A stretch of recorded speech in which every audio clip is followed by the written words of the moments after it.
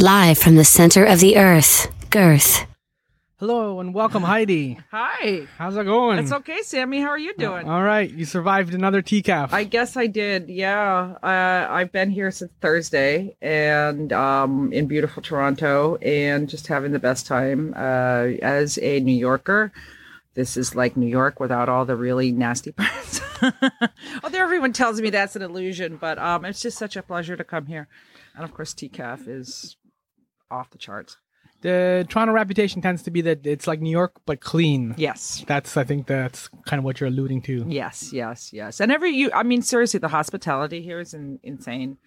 New York, New Yorkers are actually very hospitable and we are very good to tourists. I said, knocking wood, but, we're helpful. It freaks me out a little bit because one time I was looking for something and I had to stop and pull out like a map just to see where the location was and where I was going.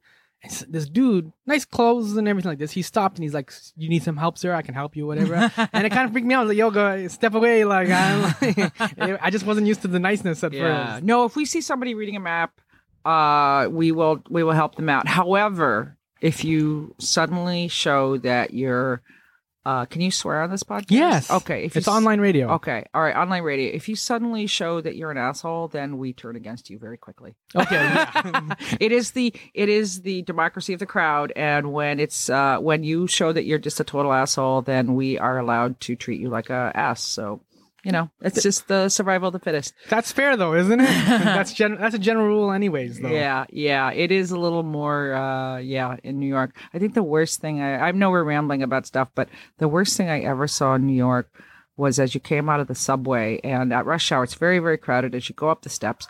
And I was trying to get up, and it was stopped. It was just like nobody could get up. The crowd was milling, and I saw it was a woman with a child, like of perhaps two, who was just learning how to climb stairs, and she was teaching the child on the subway. Oh, come on. And I said, not that any child deserves to be injured, but I was to say, should the child be trampled, it would be very questionable as to whether it was child abuse or not. Yes. So It's a little on the line. Yes. So now that you know that I'm a heartless ass, we're on our way now. yes. This introduction is going a lot easier than I thought it was. Yeah. You also did poutine? Yes, we did poutine. The first time I came to Toronto was probably 10 years ago, and that was my first time with poutine. I'm not a big gravy fan, so that's impeded my experience of poutine a bit. But this time we decided to. But we had one in our number who had never had poutine. Yeah, you got to try it. That's right. And this is actually, if anybody listens to this, it was Calvin Reed, who I do a podcast with back for Publishers Weekly. That's called More to Come, to plug my own podcast. And Calvin was like, "Oh, I never had poutine." And then he saw the poutine and was like, "Hey, this stuff's pretty good." Yeah. It's surprising for all the different cultures and different ethnic people in New York City, whatever, and different restaurants and all that stuff. Gravy's hard to come by in New York City. Yeah, we're not as gravy centric.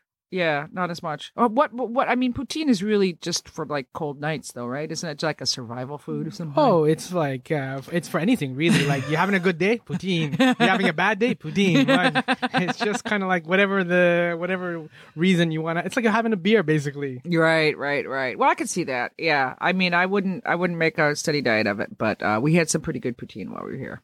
Okay, this place where we're recording, the Pacific Junction Hotel bar, they have poutine spring rolls. So it's a spring roll, and inside it is the poutine. Wow. Yeah. Okay, something to consider after we're done here. Yes. A lot to try. You did. You were here obviously for TCAF, and you recently tweeted out, "Great times at TCAF. It filled me with so much pride, hope, and respect." Yes. What did you mean by that?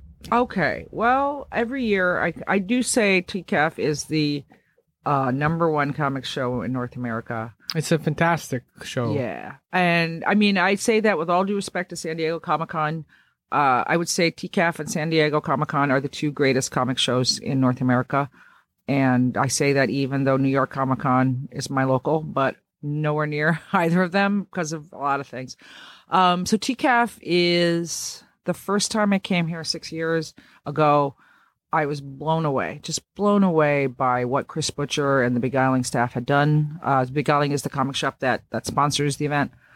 So I think 6 years ago, there was a lot of pride for indie comics and making that.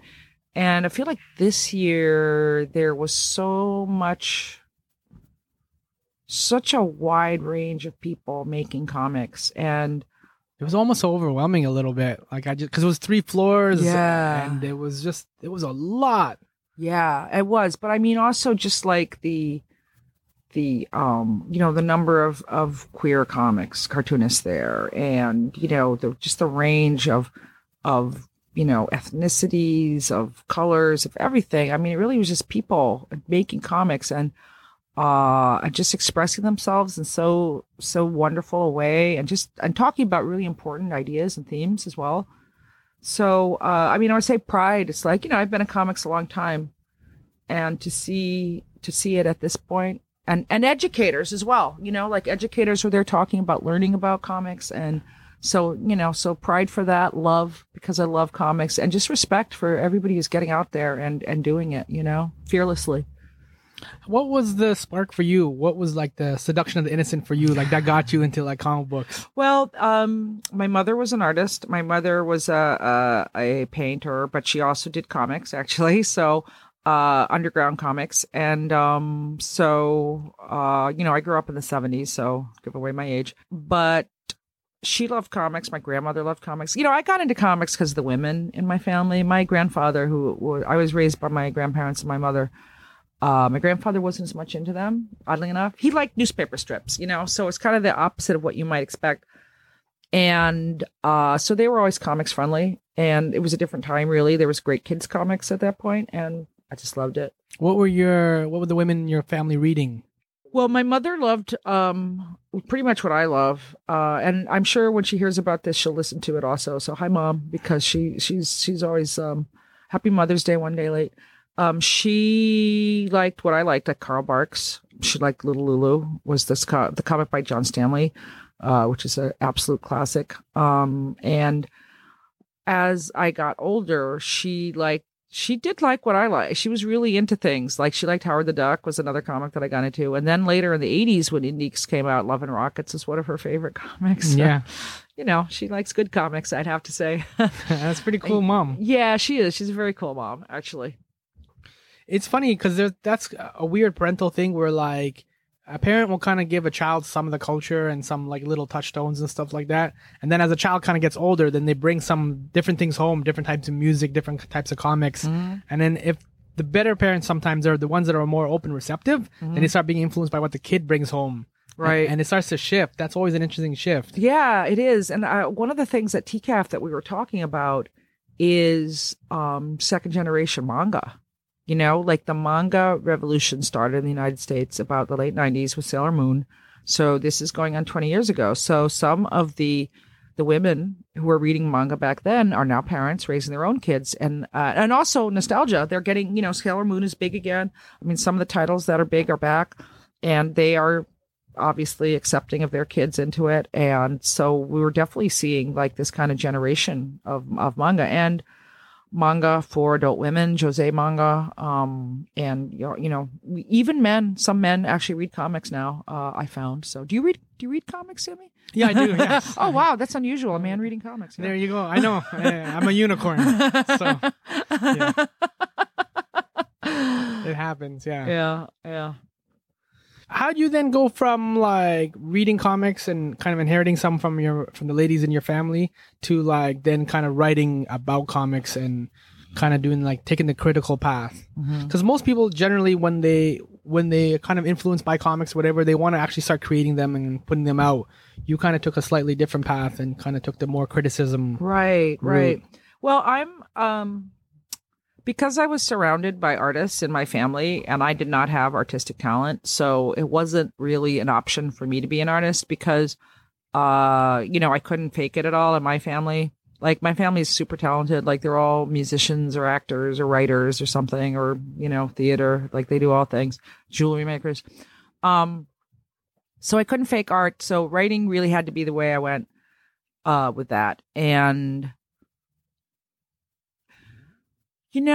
I get asked this question a lot, and I would say that one of the things that's really interesting is that coming to shows like TCAF or, San Diego, going and talking to people and meeting people, new people, I learn more about the answer to that question and about myself and why I maybe got into this, because it's pretty unusual to be a writer about comics.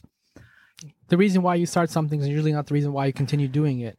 Yes. Like you do it for a lark, and then end up doing it your whole adult life. So, so I would say it just was something I wrote. I loved comics. I loved pop culture. I mean, I loved things that were quote unquote boy stuff. I loved baseball cards. I loved wrestling. I loved, fantasy. I loved Lord of the Rings. I loved all these things that were more considered boy culture. And, I loved comics, and I just was like, had a lot of opinions. And I just wrote a piece that was a review, and I sent it to the Comics Journal, which was the number one magazine about comics at the time, and they published it. That was it. It's the first thing I ever wrote, the first thing I ever submitted anywhere. And back in these days, you would have to type out something, and if you made a mistake, you had white stuff that you put over the mistakes, and you would have to retype it, and then you would make a carbon copy, which is what I did, and then you would put it in an envelope and put a stamp on it. And it's a very complicated process. You don't miss those days at all, do you? Boy, I hate going to the post office. The email was the greatest. I was so ready for email the day I was born. Mm-hmm. So, I had success. I think also, like you say, what you start out and continue for different reasons. I think also people... Well, I was also into music. That was another thing that I was really good at, and I tried to pursue, but... as time went on, I know you have music here and, you probably, anytime you're involved in the music industry, it's so complicated. Mm-hmm. And if you're a musician, you have to write music. You have to be good at that. You have to learn how to play music and be good at that. You have to learn how to promote yourself and be good at that. And I mean, people who are good at it, it's easy, comes second nature. It did not come second nature to me. And writing was the easiest thing I've ever done, except talking on radio shows. So that's really the easiest thing ever. It helps give you a beer now, right? So, yeah. So you can chill and hang out. What was the first piece you wrote about for the Comics Journal? Oh, it was a review of Murata the She-Wolf by Chris Claremont and John Bolton. Yeah, that's right. Yeah, and it was I was super into archetypal theory and Jungian analysis, Joseph Campbell, all that stuff that was so big back in the day. So I was all about Murata and how she encountered her dark side. I mean, it was really I'm sure if I were to read it now, it's the most pretentious thing ever in history. And, it's funny though, I do remember writing, because this was I think they started to, I don't know the backstory to Murata. I think they started to do a Red Sonja story, and then for some reason couldn't do it. So they're like, oh, let's just make our own character and we'll do it for Epic Comics, which was a kind of creator-owned line that Marvel did back in the 80s. And so it was really this typical kind of narrative that what we call now has the tropes of rape. And she gets raped, and then she's like, well, I will be a hero and I will kill my rapist. And of course, nowadays, no one would even countenance such a dumb story, why does it have to have this theme? And I remember at the time, just the one thing I remember about this piece is I wrote, one thing that really bugs me about this story is the rape theme. Why does she have to be raped to be a hero? Why can't she just be a hero? And so I know they meant well, but now it's interesting to me. And another thing I learned at TCAF was that what maybe when I was growing up might be called an archetype is now called, a trope. And it might be a good trope or a bad trope, or just a dumb trope. And it's really interesting seeing how readers today are much less accepting of things that are so easy like that, and I mean, of course, rape narratives and rape culture are totally so stupid and horrible and damaging. There's also people kind of playing around with stuff, being very meta too, right? Mm-hmm. Yeah. There's also that kind of awareness too, which we didn't really have, where kind of people are playing it on the nose too. Yeah. We're I'm in a comic book, wink, wink. Yeah. I mean, that was done. Scott Pilgrim, to name the local favorite. was obviously such a he played with that whole level and with video games and in the storytelling, and he made it fresh and new and but I see people trying to do that sometimes in their comics, and it's not as fresh and new. Yeah, I think it's when you got to add the wink wink at the end there that it's like if you have to kind of do that, or like that was the punchline, then you kind of flopped a little bit. Exactly. So yeah, there's all different levels of storytelling and in that way, and it's really interesting to me. I mean, that's what keeps me doing it, I guess, is because I love seeing how these things develop and how things are, like I said, like readers today wouldn't stand for that. I wouldn't stand for like these just regressive ideas, and things that are problematic get called out right away. But why do writers or editors or publishers, whoever you want to throw under the bus for that, like why do they kind of keep returning to some of those ideas though? There's got to be a reason why, isn't there? Is it just laziness? I think it's that, but I also think there's somewhere in the middle of all of this, I mean, I think people have to work through things, and I think some of the things that, I mean, I do go back to Bettelheim and his use of fairy tales. And I mean, I know a lot of this thinking is not in vogue right now. So, and I haven't read enough to know how it's been revamped or, how it's taken. So anyone who listens to this is going to hate me. So I'll put that right in there. But I question, I'm a journalist, and I do question everything. I don't take it at face value. I always have to weigh it against other things in the past and possibilities. So I think in storytelling that I think some people are still working through their own issues, and they might have been raised in a way that was not as open-minded or not as progressive as it should have been. And so they still have these issues that they haven't identified. And in their storytelling, I think there's still, I mean, these are issues that people do deal with, and I don't think it does any good to say they don't exist, but obviously they need to be addressed, and they need to be, now I'm losing the word, but they need to be admitted and just dealt with, in a way that to move forward. It's more almost like storytelling therapy. I mean, why did Chris Claremont write so many rape stories? I mean, why are so many? I mean, X-Men have traumas, and Storm is the orphan and all that sort of stuff, and in some ways, trauma makes a hero. I mean, it is true that trauma makes a hero. And male heroes have trauma. Unfortunately, so many times the trauma is because their wife or their daughter or their woman got killed, So what is the source of this trope? I mean, it's partly just how we value women in society, obviously, but it's also like men aren't able to process it, I don't think, except in this very destructive way. Well, I think it's also just a very easy visual, I guess. If we go moving away from that slightly, but just when Uncle Ben died, right? When Spider-Man, it's then now he has this reason to become Spider-Man, and it's a very easy sell, and you just kind of go on your way, and the audience gets it. Bruce Wayne's parents, when they got the peril hit the sidewalk, and then the mom's dead, whatever, then boom, it makes sense. The audience gets it, and now he has quote unquote enough motivation, enough reason to be Batman. Oh yeah, absolutely. And if you notice, a lot of heroes who don't have that are not as successful characters. I would say Green Lantern is a great example.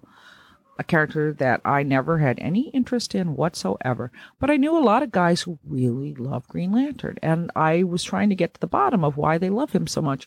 And I do understand, I mean, when they made the movie, I went to go see it. I was curious. And this is... Man, I don't know if you want to talk about, superheroes in media, but, this was a huge movie for Warner Brothers and the development of all that. And Ryan Reynolds for him too, as well. He need to kind of get out there and right. Well, right. And, the first time he struck out, and, but with Deadpool, he was, right on, this guy's a two-time, he's Deadpool and he's Green Lantern.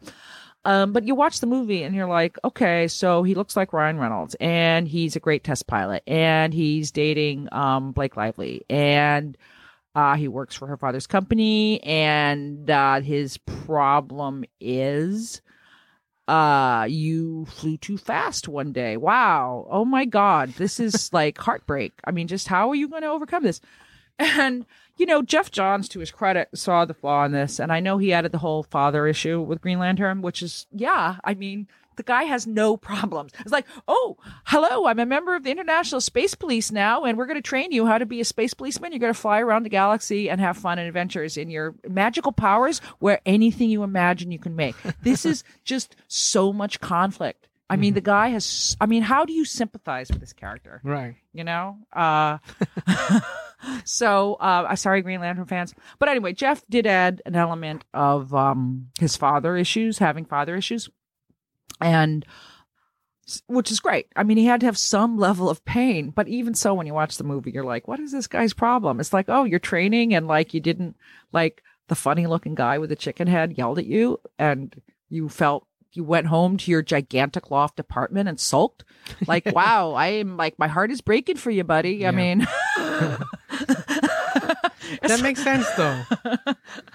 So then if it doesn't come from the common tropes, then I guess then you just got to add something like Green Lantern, like his issues with his dad then, or you try and find something. Well, I don't know. I'm not a storyteller. I'm an editor. I mean, I have edited comics. One of the comics I worked on was Why the Last Man, in its early phases. And, I don't even have to take credit for that. Brian Vaughan is a genius and Pia Guerra, did a fantastic job. So, I had zero to do with that book, except for saying this is a great idea.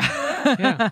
So, I'm not sure. Like I say, I see a transition going on with how people approach their storytelling, and Guardians of the Galaxy Volume 2 is a perfect example, which has huge father issues in it, right? And I was very lukewarm on the movie. I loved the characters. I loved what they were doing. I love the laughter. I love Chris Pratt. I love Zoe Saldana. Drax was, laughing my ass off. But I was like, where's the story? What is like you sitting? I literally fell asleep in the movie. I literally fell asleep. I was in one of those really comfy recliner chairs, like out. And I was like, oh, Ego. No, what is Ego doing? Falling asleep, generally the review. And to me, that was a flaw. It was a flaw that there was not enough drama and not enough tension. But then other people I talked to just loved it because they loved the characters. And that's all they wanted was to see the characters having fun and doing fun things. And so I don't know. I'm trying to understand that. To me, I like drama. I'm old school. So I like drama and conflict and, like Star Trek. Basically, Guardians of the Galaxy Volume 2 is an episode of Star Trek. It's exactly the episode of Hugh Cross Who Mourns for Adonis and the Squire of Gotham. Squire, of Gothos. Right? Yeah. Sammy just nodded his head. And for it was a good reference. Right. Yeah. Well, I've been rewatching Star Trek, but then on all of those, there's tension and danger and like a ticking time bomb of what's going to happen. Whereas in Guardians, there's literally no ticking time bomb. It's like, so what's happening here? Well, I don't know. I'm going to talk to my dad. See what he says. Okay. Well, you know what? We'll just go run through this meadow. Oh, that's awesome. Let's have some sexual tension now. Great idea. And then suddenly, like, you know what? This is great. I love it. I'm going to be a god. This is so cool. Like, yeah, that's great. Thanks, Dad. Yeah, you know what? That's great. And I guess killing your mom was, worth it. Like, what? You killed my mom? Yeah. Come on. You just save people money from going to see the movie. I know. I'm sorry if you have, but you saw it already. Come on, people. Like, spoiler. So I want to go back to, so you then decide to flip the switch and go into journalism and comic journalism. But at the time too, there wasn't always like a lot of stuff. There was like Wizard back in the day, and that was more like kind of like almost like a giant commercial for like stuff Marvel and DC and everything was kind of doing. The Journal, obviously, where you submitted your stuff, they were doing some legitimate criticism, doing some real interviews and things like that. Was it kind of intimidating kind of going to a field like that where there really wasn't a field? Movies have had like lots of criticisms and critics for years. Whereas comics kind of took a little while to get going, even as the medium was exploding. Well, to me, it was more exciting to be a pioneer and to be able to write about things that no one had written about, or hopefully make some kind of discoveries. I think you said you had Scott McCloud here. Yeah. So Scott and I and Ivy were pals back in the day. And, before Understanding Comics came out, and we talked a lot about this stuff. And he definitely was an influence on my criticism and, his talk about how the medium worked. And I'm super lucky in that I got to, be friends. I mean, this is like a long time ago in comics. I mean, it's 30 years ago, like, again, showing my age. And there weren't as many people in it. So, if you were at the bar, you would be at San Diego, you would be hanging out with Scott McCloud and Will Eisner and, Rick Veitch and Todd McFarlane. I mean, so that's just who was in the bar. I mean, it wasn't like, like those were the people who were around. So yeah, I was more excited to do it as kind of, discovering things. And I think we're now really moving into a very exciting time. So just to circle back when you asked me why I stuck with this. So at the conference at TCAF, they had this library and educators day conference that I hung out with, and I met quite a few of the people who were involved in it. And there was a lot of scholarly talk about verbal thinking versus visual thinking and how comics cross over. They're being used in schools. I mean, if you think about it, Mouse is by Art Spiegelman. It's about, his parents being in the Holocaust, being in a concentration camp. And this is one of the major texts about the Holocaust that's still, I mean, it's not like among comics. I mean, among texts about the Holocaust. And so comics really have become an important medium. Here in Canada, we have a Louis Riel comic book. I think it's Chester Brown. Yes. And that one made a lot of noise as well for the same reason that Mouse did, because it was telling the same story, but it just kind of opened it up, and it was a whole different perspective, right, for people to kind of see it. And then now you have this kind of visual narrative that goes along with the storyline, right? Mouse was very moving because you now see people being persecuted, and it's a lot harder to kind of walk away from an image like that. Yeah. And I mean, the animal, of course, metaphor also. I mean, that was the genius of Mouse, is that he broke down the prejudices that you had, like if there were any lingering prejudices, by putting them in animal form, it forces you to confront this even more directly. Louis Riel, I love that book. I mean, Chester is such a crazy man. Did anybody, I mean, like, how did his book on prostitution go over here? Did anybody read that? That one I didn't really hear much about. I think that kind of just went a little bit under the radar. I think if people didn't know what to do with that, so they're like, we're just gonna let this go and we'll just like pimp out. We'll just like focus on Louis Riel and then like call it a day. Right. That's great. Yeah.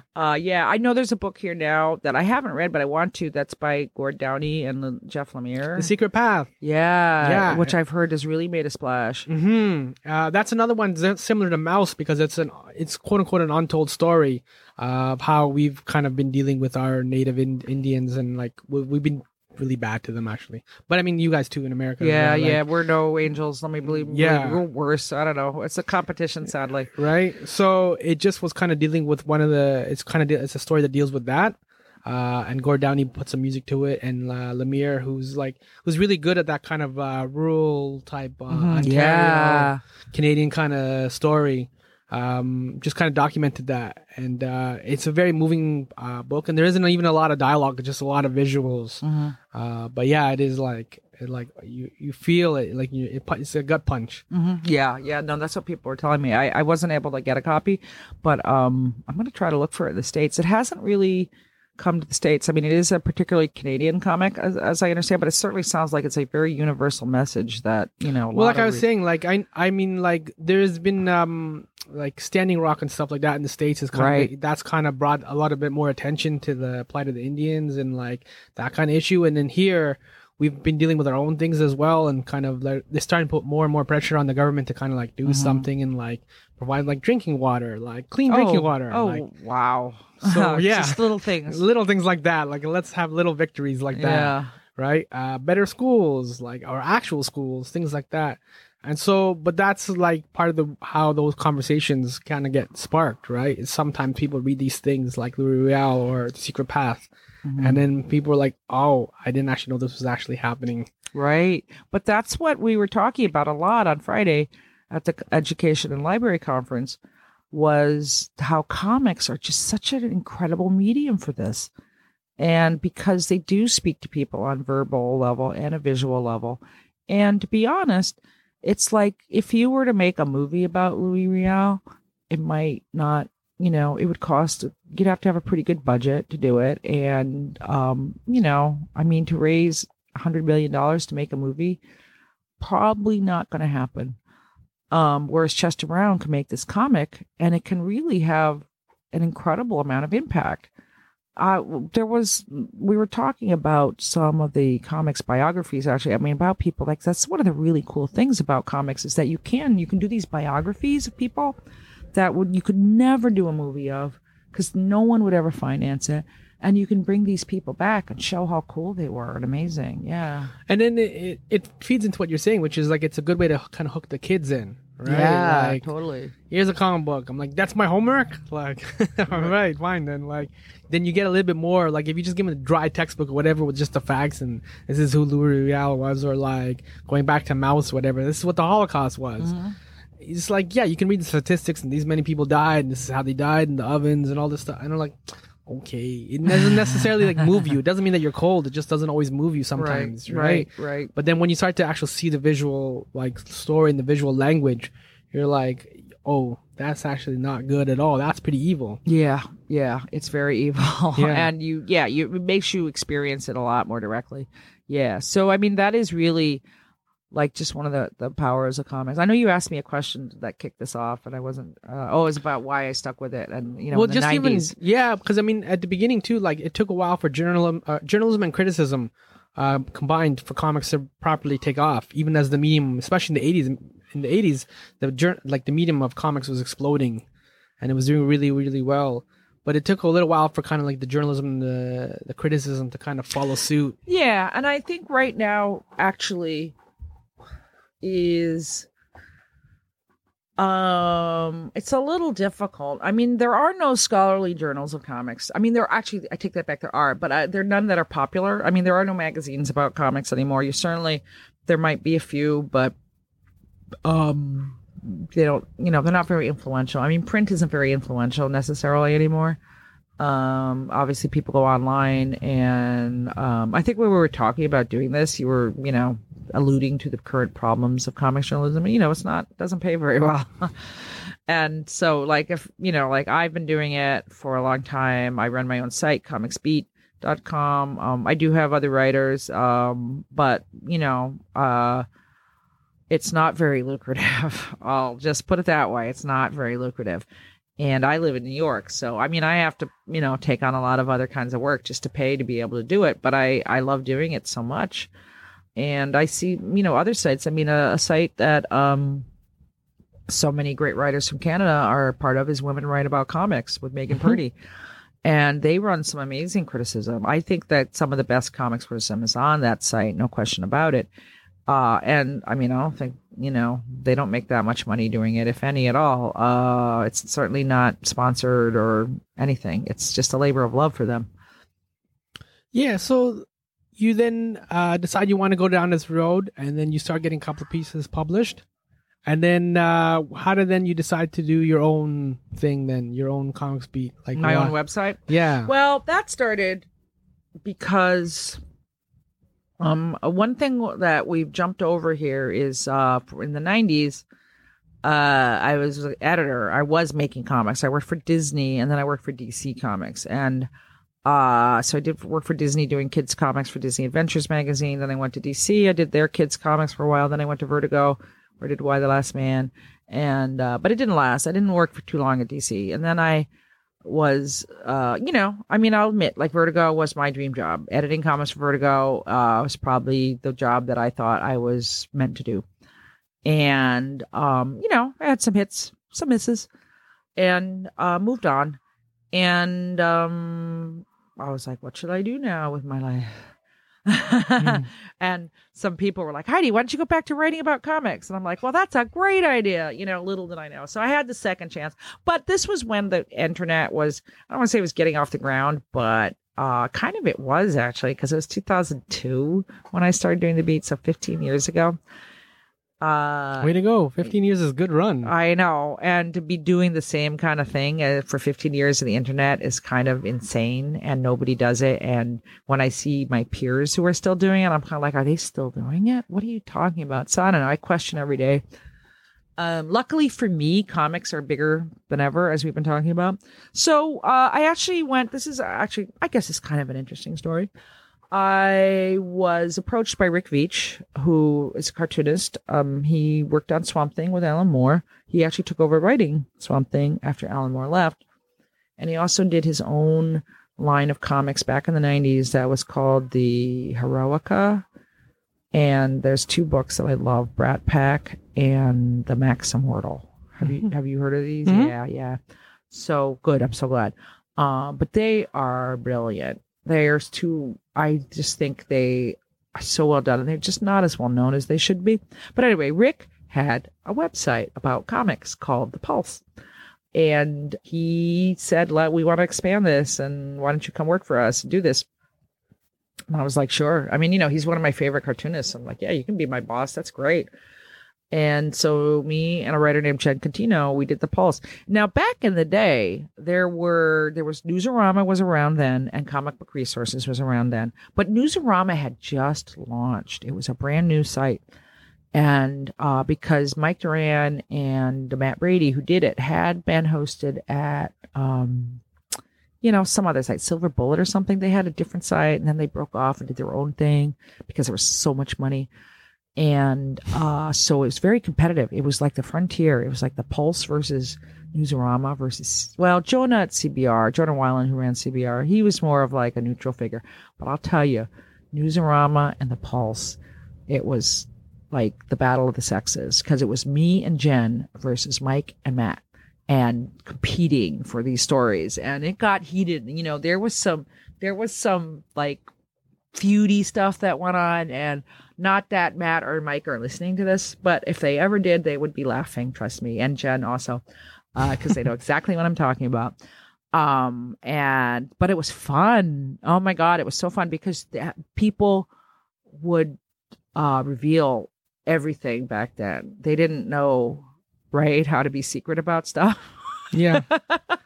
So we got like even, just for an example, all right. I mean, nobody's okay. So Marvel was run by Bill Jemas, and they were doing their kind of new Marvel Ultimates line, but then they were launching all these new stuff. And Jen and I got wind of the fact that they were relaunching Epic Comics. And like, we emailed a bunch of people we knew. I was like, what do you know about this? And the people were all like, oh yeah, here's what's going on. And like they tell you, says, oh, just don't use my name. And like, we got this and like right tomorrow, I was like, oh, is this true? Like, oh, no comment. And, and then we wrote this killer story that was like everything they were doing. Yeah. I mean, it made like, I know nowadays Bleeding Cool has that. And newsflash, almost everything on Bleeding Cool is a plant from Marvel and DC. Like basically they give Rich stories that he won't run other shit. So, I mean, it's like, oh, Bleeding Cool has learned. Yeah, that you learned because someone at DC told you that. So anyway, I don't mean to destroy anybody's illusions. But it's like saying wrestling's fake. Oh, I know. It is fake. Sometimes, I don't know. But yeah, so we had the story, and oh my God, there was so much. We got so much in, like, oh, we're never giving you anything again. We're never going to talk to you. We're never going to give you any real stories. I'm like, well, like, fine, we don't, and then we went on. And then of course, within a few years, it was like, oh, if you talk to people, you were going to get fired. So, freelancers quite wisely stopped telling everybody but oh, it was so great. You could run so many stories. And, I remember there was this other story that, at DC Comics, like basically they, like, everybody at DC got free comps and would trade them in at a store, in New York. But you technically weren't supposed to do that. So somebody got caught doing it. Because not only were they trading in, they would take their pile of comps, trade it in, get credit, and then they'd go buy like a statue or something really expensive, and then they'd sell it on eBay. So they had a real, maybe that's pushing a little far. And there was like, a big hullabaloo. People got fired. And I mean, I wrote the story and I called up people again. I was like, whoa, what's going on? I was like, oh, I can't believe there's a cold cast statue ring at DC. And again, the story is lost to the sands of the internet. But I mean, you could never write a story like this today. Like, you just never could do it. You would never get people to go. I mean, not even be quoted, off the record. So it was a lot more fun in that way because you could really break things. I mean, I still break stories, but it's not the way we were. I mean, we were just smashing things with hammers then. Now it's like, oh, maybe we told you that you should write about this, and I'm like, okay, and I mean, you still have to. I mean, I try to investigate. Sometimes, I mean, I do try to look into things and once in a while do something that's really an investigative journalism as best I can. But, the Pulse was actually better funded. It was funded well enough to pay two people, myself and Jen. And, this is 15 years ago. And, now for me to spend like a week even working on one story would just not be economically feasible. That's for almost all writers now. And one of the things I like about the Comics Beat is that you also do focus a lot on the economics of comics. You have surveys to see kind of like how much people are getting paid per page and different things like that. I think the economics of comics also kind of circles back to what we were saying about the tropes as well. Mm-hmm. Because a lot of people will demand that they want to have like left-handed characters or more female characters or black characters or whatever the rally cry is this week. And it's just sometimes they don't also understand the economics of it. Like they've tried sometimes, like something like Gotham Academy, for example, recently. I think that ended up at like about 12 issues or so. And it just wasn't enough market to quote unquote sustain it. Yeah, but I what I think is really important to look at about that, Gotham Academy got canceled, and so did all those other comics that weren't about quote, more progressive characters. Correct. So, I think like people have pointed to Marvel's, Marvel's a whole other thing where we could talk for another hour about that, but I get in so much trouble. Oh, the recent diversity comments? Or? Yeah, all that. But I mean, it's just that I mean, I think all comics are selling badly now, I mean, it's a real struggle. And that's what, DC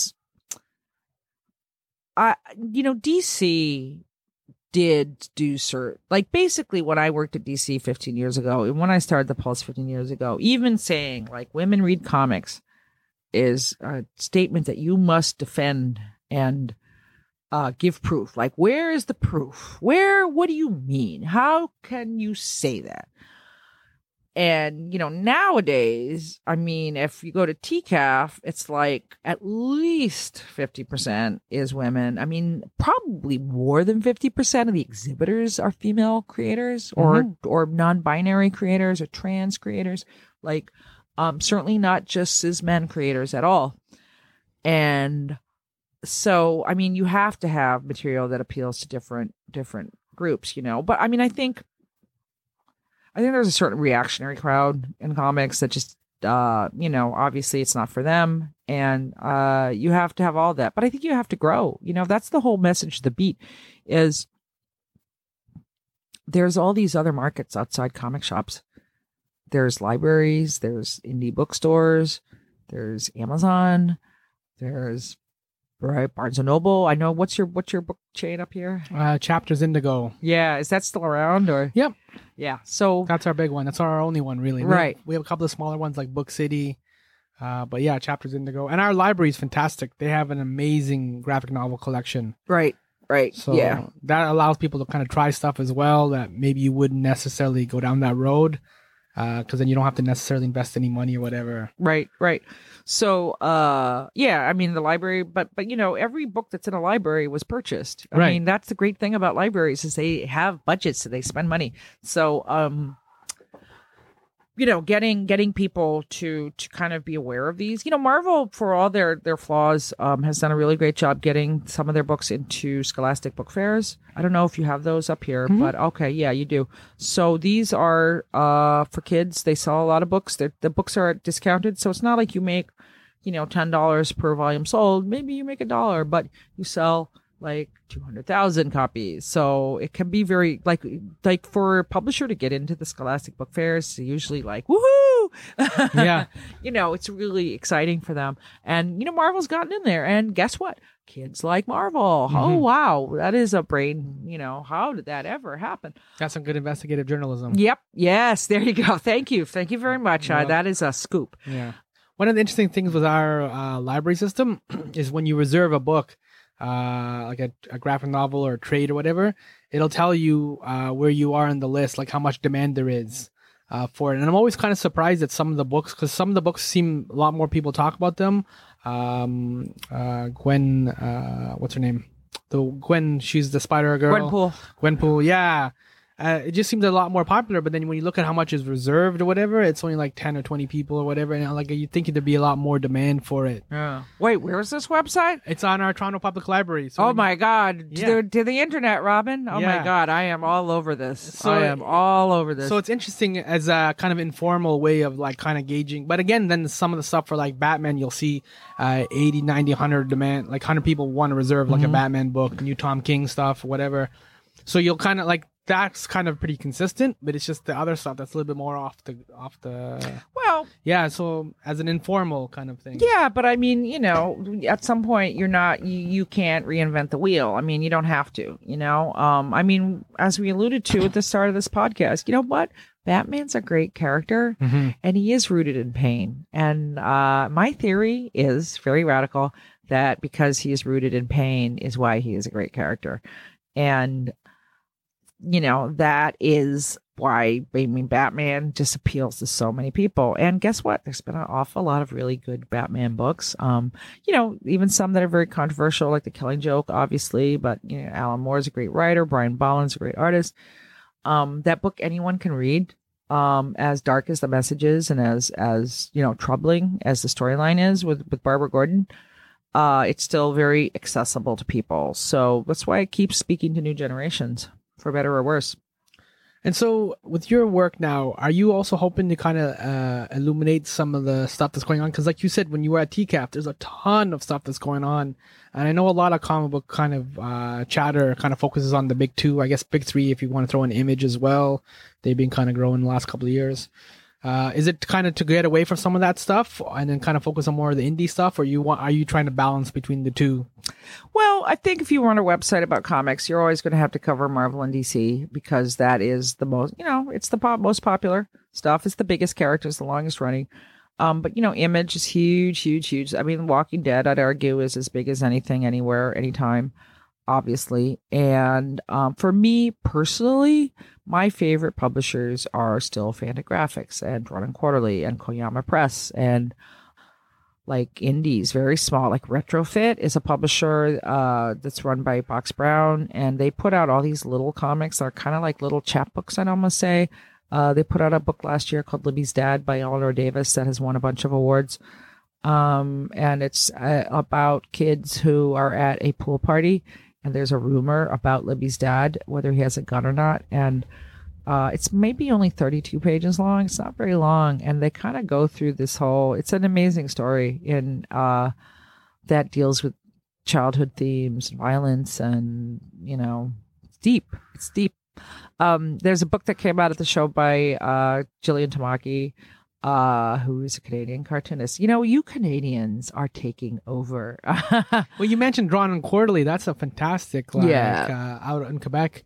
It's a fantastic publisher. Yeah. And and even at TCAF, you get to see a lot more of the Canadian talent. I mean, it's its own kind of, in a weird way, subgenre. You're talking about like there's like queer comics, there's like French comics, and then like Canadian kind of comics is almost like another subgenre. Yeah. Well, you have a plethora of really great publishers here. Drawn and Quarterly, Koyama Press, as I mentioned. Conundrum is great. That's right. There's another one whose name I can't remember. But yeah, and the cartoonists, like I say, even the people that are dominating at Marvel and DC too. There's a lot of Canadians. Yeah, Jeff Lemire is doing a ton of stuff. Yeah. Chip Zdarsky, he's done really well. There's a bunch. Absolutely. But Gillian Tamaki is her book is out from Drawn and Quarterly. It's called Boundless. It's a collection of her short stories. To me, this is my book of the year thus far. Just her stuff is like, it's like Alice Munro or Raymond Carver or I mean, you name it. These are short stories that are searing and powerful and like just cover so many topic. I mean, some of them are very I mean, some of them, they're not direct. I mean, it's not like, on panel one. Yeah. I mean, you have to really put a lot into reading her stuff, kind of work at it, but her drawing is so amazing and just her storytelling is just incredible. So I can't recommend that book enough, Boundless. I think it debuted at TCAF. It'll be out in shops in a couple of weeks, actually. So if people want to kind of follow up on some of these threads and some of the work that you're doing, where can they find you online? Okay. Well, I'm on comicsbeat.com. That's COMICS, Comics Beat, BEAT. Or if you just Google Beat Heidi, it will come up. And so that is my daily website, although I haven't posted today because I'm here doing this. And Thank you for coming in. Yeah, no, it's my pleasure. It's great for me after I go to a show to just kind of talk about things and kind of process it by talking about it. So Comic Speed every day. I have wonderful writers there. We run sales charts. If you like wonky stuff, that is kind of something that we specialize in. Like we like to run sales charts. We talk a lot about retailing. So we have a lot of nitty gritty behind the scenes, like kind of little by maybe like deadline, but we also have interviews. One thing, what you were talking about, comics, this year we've done a feature that's called Free Comics, a year of free comics. So I tried to do it every day. I didn't do it while I was traveling. But I'm going to go back and I'm going to do it all. But every day links to comics. And for me, it's like, some of them are Comixology. Like you can download all these Batman black and white stories from Comixology for free. And then there's web comics that you might not have heard of and just good stuff. So anyway, that I having a lot of fun with that. That I'm on Twitter. I'm at Comics Ace, COMIXACE. And I'm Comics Ace like everywhere. On Twitter, on Instagram, Facebook, Snapchat, Vine. I was on Vine as Comics Ace. You're really hip for somebody who's using a typewriter not so long ago. Yeah. Well, I see what the kids are doing and I copy it successfully or unsuccessfully, much more likely. But yeah, Comics Ace, you'll find me everywhere. Thank you, Heidi, for coming in and talking comics and stuff. We just kind of scratched the surface. Yeah. Well, I love to blab, as you might have noticed. So yeah, I could just turn the mics on and just gone and made a sandwich. Yeah. Exactly. Well, yeah. But this is great. No, thank you for having me. This is really. I'm glad to be here in Toronto and talk about comics. That's what I love doing. Thank you.